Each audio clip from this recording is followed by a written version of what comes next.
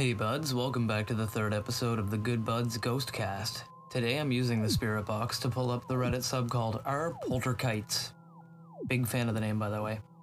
Bringing you a story called I Survived Canada's Scariest Corn Maze by Polterkites, the creator of the sub, whom I would love to thank very much for allowing me to share their story.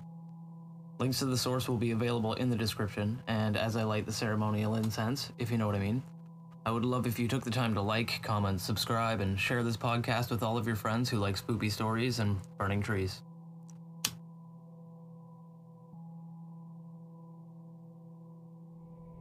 Every path led back to the scarecrow.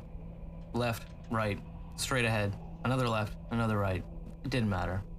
Every single path in this, so boring it was almost impressive, corn maze, led back to the stupid fucking scarecrow. And even the word scarecrow was a beyond charitable way to describe a 5-foot-tall stick man made out of literal sticks. A 5-foot stick for the body, 4 2-foot sticks for the limbs, barely held together with red twine. They even threw a dollar store hat on top of it for good measure. Admittedly, this kindergarten arts and crafts dummy was a fitting mascot for this entire corn maze experience. A cheap stand-in of overdone Halloween cliches all thrown together at the last second. All with glowing online reviews like, I couldn't sleep for days after this one, and absolute mindfuck, and easily the scariest corn maze in Alberta. Never trust online reviews. Rose held the map while I followed. The only interesting thing about this whole experience was the corn stalks themselves. Rising higher than a 2-story house on either side, I didn't even know that grew that tall. Rose and I squeezed our way down winding paths as corn scraped against our shoulders on either side, always a tight fit. Finally, we broke into a painfully familiar 4-foot by 4-foot circular clearing. 3 paths, 3 choices. We'd been out here 4 hours already, and the sun was drifting downwards. Okay, I'm like 97% sure this is it, said Rose, pointing to her left. Maybe we'll run into the stickman again.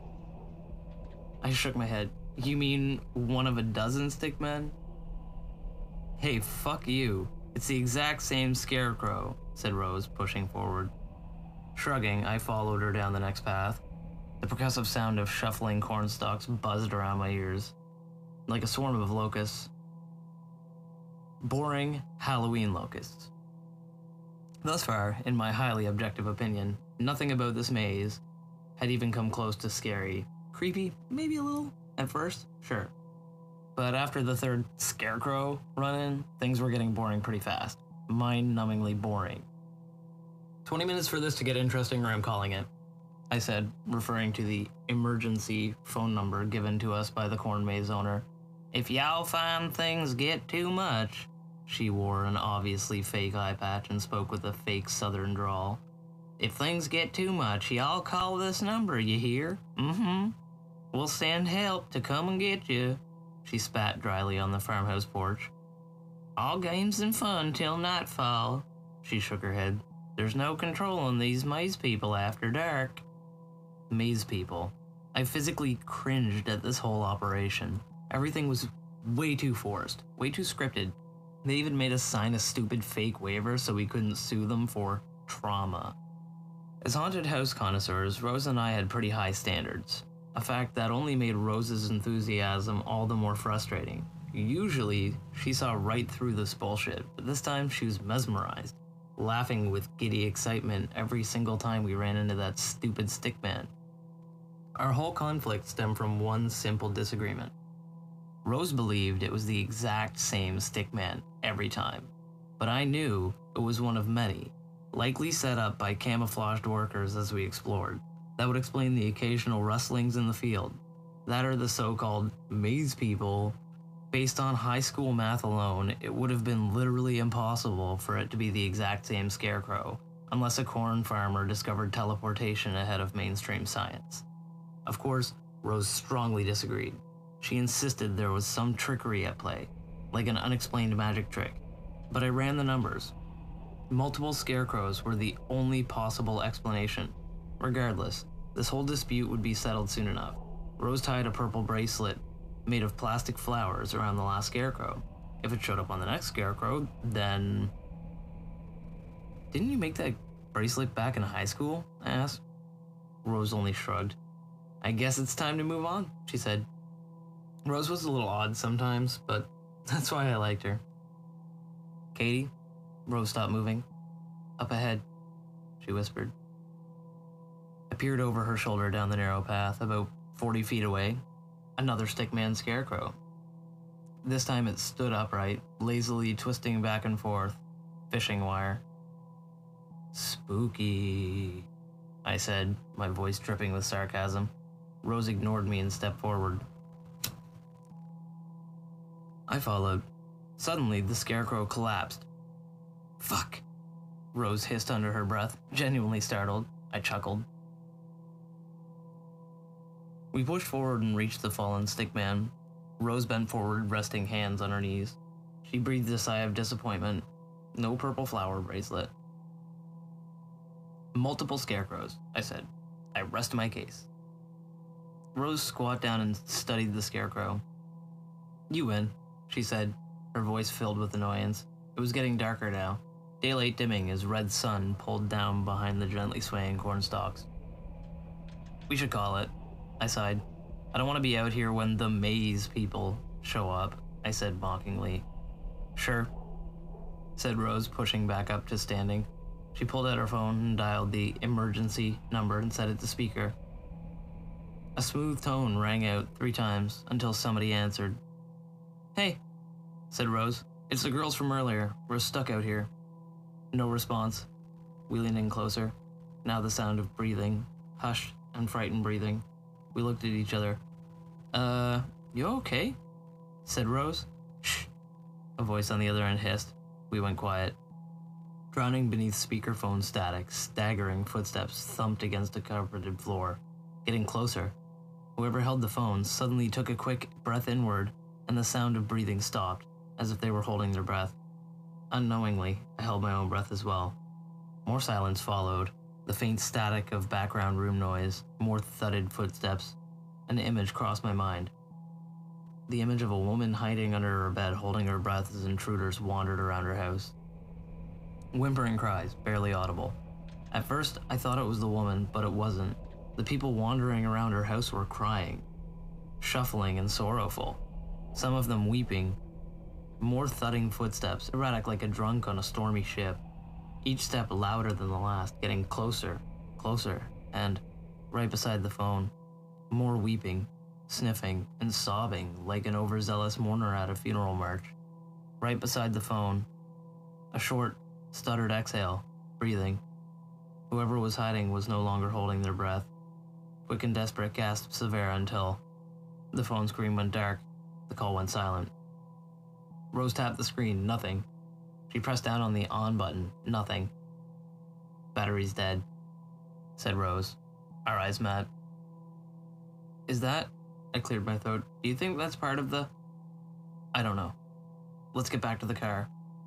With newfound urgency, we pushed back down the path from where we came. Nightfall was almost upon us. The slow dim of darkness encroached as shadows soaked up the last pools of sunlight.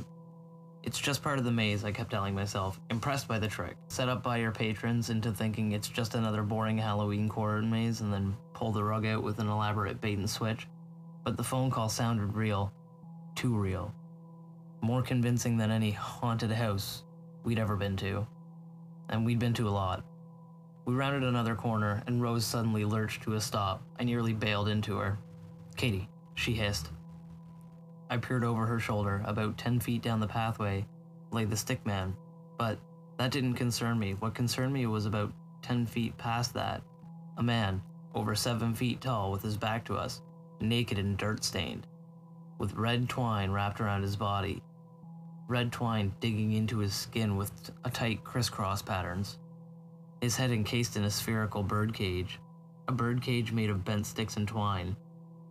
Inside that cage, over a dozen black sparrows frenzied around his head, desperately trying to escape, some of them pecking and clawing at his blood and shit-stained head. If this guy worked for the corn maze, he'd get an A+ for visual effects and a criminal record for animal abuse. But if this guy didn't work for the corn maze... Okay, you got us, said Rose, trying and failing to sound calm. We're fucking terrified. Can you show us the way out now? No response. Only the sound of frantic birds. Rose stepped backwards, bumping into me. Sorry, she whispered. I didn't respond. I was paralyzed, hypnotized by the dreadful sight of the man with a spherical birdcage wrapped around his head. Surreal, almost like a painting. Suddenly, one of the sparrows burst into flame. Then another one, and another one. The fire spread from bird to bird, passing around the cage like rapid contagion. The man groaned in pain, slowly reaching up and pulling at the cage, burning sparrows circling his head like a murderous hornets all the while. He wailed in pain, barely sounding human, twisting and writhing as he desperately yanked at the cage. Finally, the cage snapped open and the sparrows burst out like shrapnel and slammed into the corn stalks on either side. Crawling flames shot up the walls with a surprising speed. I don't remember turning around. I don't even remember the first 10 seconds of running, but there I was, suddenly sprinting faster than I'd ever sprint before.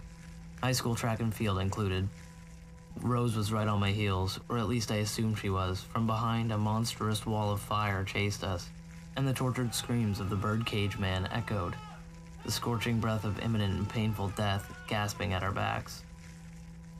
Up ahead, a fork in the path. Fuck, I didn't think about it. My legs picked up speed and I slammed headfirst into the wall of cornstalks, frantically shoving a way forward as the dry cornstalks slapped and clawed against my face. My hair literally melting from the waves of looming heat. This is it. I'm going to die. The fire climbed above me and glowing ash fell like apocalyptic rain. I was screaming and terrified, and I tumbled forward, breaking out into an open field of fresh air. I scrambled to my feet and sprinted ahead. I climbed a grassy slope and collapsed to the ground, coughing, hacking my lungs out as I stared up at the star-filled skies. Rose. I snapped up to sitting. She wasn't here. I pushed up standing. Rose.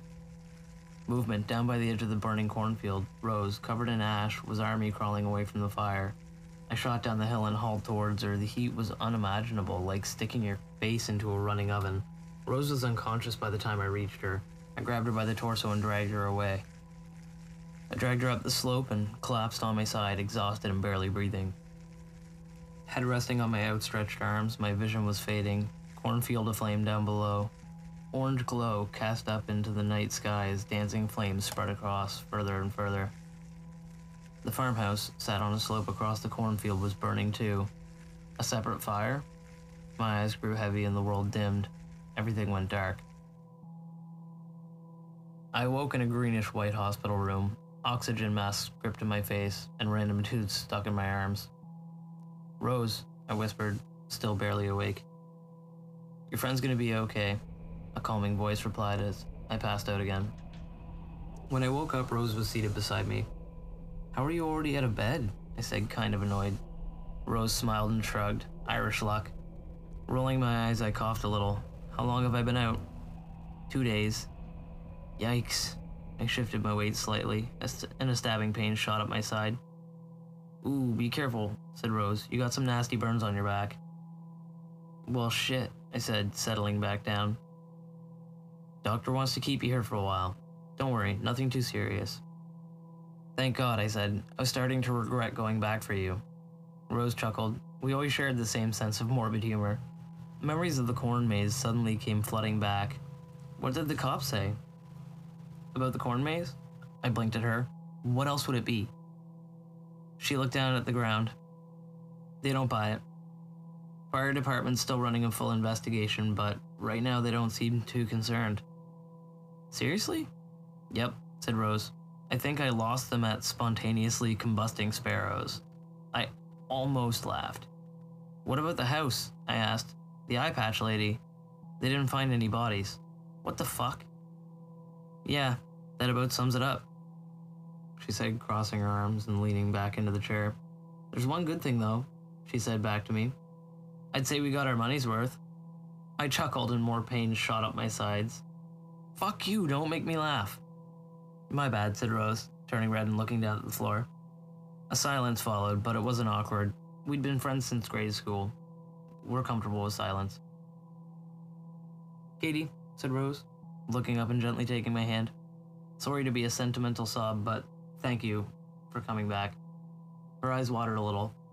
I nodded quietly, finding it hard to speak, but I saw the deep gratitude in her eyes, and that was enough. I know she'd have done the same for me. She smiled again and glanced down at her arm, then back up to me.